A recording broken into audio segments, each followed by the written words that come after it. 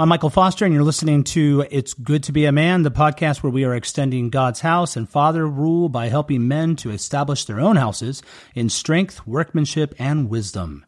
In this minisode, I talk about making changes and managing crab mentality.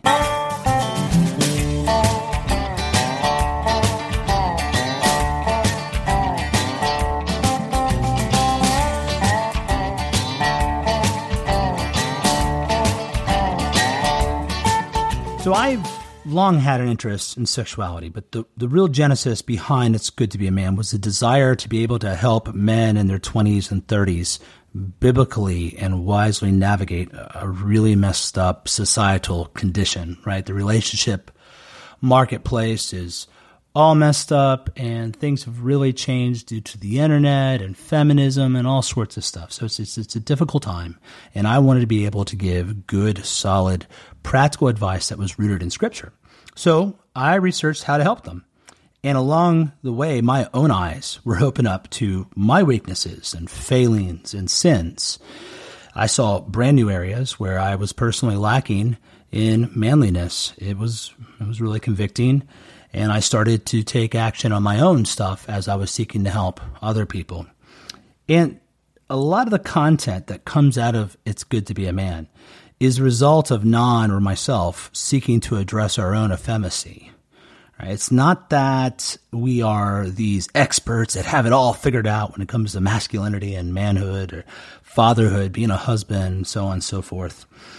What we are men repenting and seeking to live out our God-given sex according to His purpose as obvious in nature and laid out in His Word. So if you're looking for heroes, you're in the wrong place. We're not your heroes.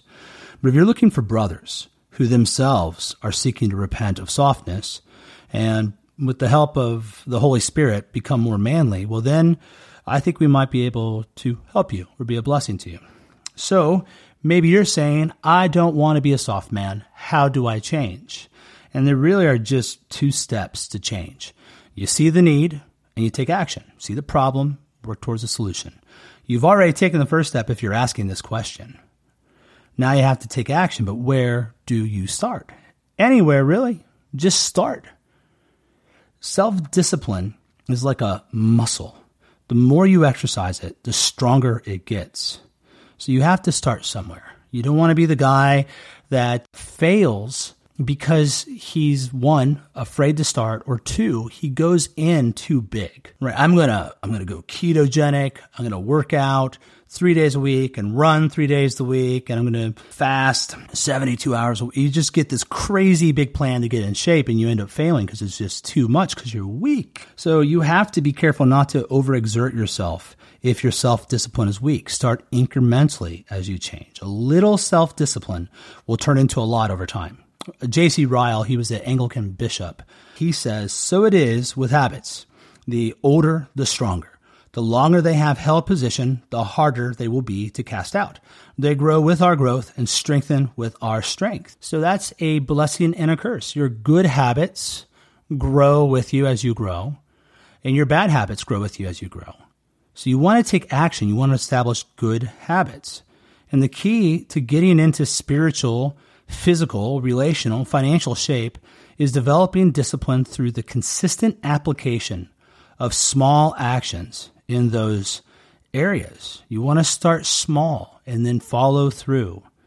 But I want to give you a word of caution as you set out on this journey of sanctification, of growing to be more godly, to be more manly. And I want to give it to you in the form of two stories. So my first story has to do with the whole family religion post I did. It's on It's Good to Be a Man. I put it as a thread on Twitter. There's also a mini-sode where I describe our family's practice of family religion, sometimes called family devotions. Basically, I wake up every morning quite early and get prepared and do all that stuff. And then I have my family at the breakfast table, and Monday through Friday, we read a passage of Scripture, pray together, talk about it. And that's how we do it in the Foster household. And when I put that out there was a friend that just did not believe that I was telling the truth, that I was exaggerating, that I wasn't that consistent, that we weren't that disciplined or whatever. And he has reiterated that to me on 2 occasions. Now, you might get mad. You might get defensive. Are you calling me a liar? Well, he clearly is calling me a liar. But he knew me from a time where that discipline was not in my life. And me making that claim would seem pretty ridiculous. So I'm not going to get offended by that because he knows the old me. And I'm trying not to be that person anymore. I'm trying to grow and mature and become a man. So sometimes when you start going through these changes, people are going to remember who you once were. And it's going to be hard for them to believe that you've made those changes. And what you have to do is say, hey, you know what? Their doubt is justified at some level, right? It's warranted. You didn't have the practice back then that you do now. So don't get stumbled by it. Roll with it. Don't even worry about it, okay? That's my advice to you. People will see in time. The second story is about my Uncle Roberto. My Uncle Roberto is 6 years older than me. I lived part of my life with my grandmother, and he functioned as an older brother. I thought he was the coolest guy ever. He's half Mexican, half black, had a big fro, was an artist, listened to Guns N' Roses, and played Dungeons and Dragons with his friends. And I looked up to him because I was a little boy. And I remember when I went away and lived with my parents again, and I grew up and put on muscle and became cool in the high school I went to and had got girlfriends and things like that. I thought when I came back to visit my Uncle Roberto that he would respect me. He's, Michael's a man now, or Mike, he would call me. And so I go back to visit him, and now I'm like 16 years old and about 185 pounds and, playing football and wrestling and all this. And way cooler than he ever was. But he treated me like I was a little kid again. And you know what? Here's the worst part, is that when he treated me that way, I started to go back. I started acting like a little kid. I got really offended and defensive and all that. And you'll find that family does that. Family brings you back to where you once were. They drag you back down. So again, you just have to be humble. And remember, these people have known you for a long time. And as you change, it's really hard for people to recognize the change because they're going to average out their experience with you. If they've got decades of experiences with you and you just changed majorly in the last year or two, it's going to take them a while to recognize that. And I would tell you to not end those relationships just because they don't recognize the change. Rather, try to understand why they can't see it. Now, there's other reasons people might not appreciate the change you are trying to bring about in your life. Matter of fact, sometimes your efforts to change won't be well received at all due to something that's usually referred to as crab mentality. Think of crabs in a barrel. As one tries to climb out and escape the barrel, the others that are down in the barrel pull him back down with them. And it's a good metaphor. As you change, some people will become envious or even self-loathing and look for a way to drag you back down, to take you down a peg. Crab mentality, when you get down to it, biblically speaking, is just envy. The 1828 version of the Webster's Dictionary defines envy as to feel uneasiness, mortification, or discontent at the sight of superior excellence, reputation, or happiness enjoyed by another, to repine at another's prosperities. So, envy is the key motive behind haters, behind crab mentality. And there are no avoiding haters because envy lies in the hearts of every single man. At some level, we all are envious haters. Envy leads to disorder too, according to Scripture. James 3:16 says, "For where jealousy and selfish ambition exists, there is disorder and every evil thing." So escaping the crab barrel, which I would refer to as reordering your life according to God's word, becoming self-disciplined, all that, that begins with repenting of your own envy and covetousness. That's where it starts.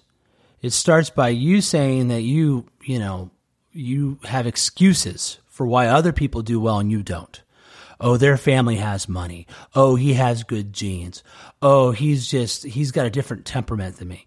You're writing off all the success in their life, all the good things they're doing, and saying, and resenting them for it. So you have to stop that. You have to stop that attitude. That's step one. Now, there's a few other things you can do to help manage crab people, those with crab mentality, as you seek to mature and grow and image God better in your life. First, do not tell people you are making changes. Just do it. Proverbs 14:23 says, all hard work brings a profit, but mere talk leads only to poverty. Acta non verba is another saying. Actions, not words. So a mere talker invites mockery, but it's hard to mock a doer. So if you're going to lose weight, just do it. Don't tell your wife. Don't tell anyone. Take steps. If you're going to get your finances straight, again, just do it. Don't start a blog about it. Don't start an Instagram about it. Don't do all that stuff for vain attention. Just do it. Don't talk. Act. Get on top of it. Second, sudden drastic changes not only usually result in failure, but they also draw unnecessary attention to your efforts. It'll trigger crab people when they see that. And I've found that small changes are best because they go unnoticed until significant changes have been accomplished. Plus, if you think about it, incremental change is easier to maintain. It allows you to develop that self-discipline, that self-control, and let it snowball, build more of it.